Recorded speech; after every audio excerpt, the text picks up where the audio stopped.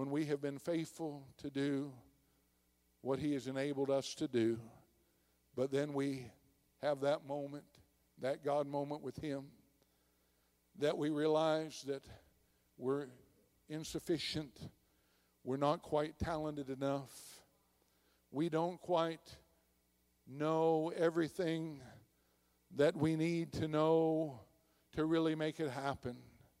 And so we again find ourselves relying on the only one that can give us the kind of increase that He desires for us to have.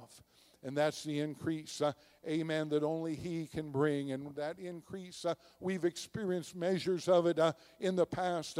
But in the name of the Lord Jesus Christ, the King of Kings and the Lord of Lords, the Redeemer of every saved and born again soul, I declare this day that the season of increase that has come at this hour, even this day, saith the Lord, will be the greatest season of all of the history of this congregation and body of believers.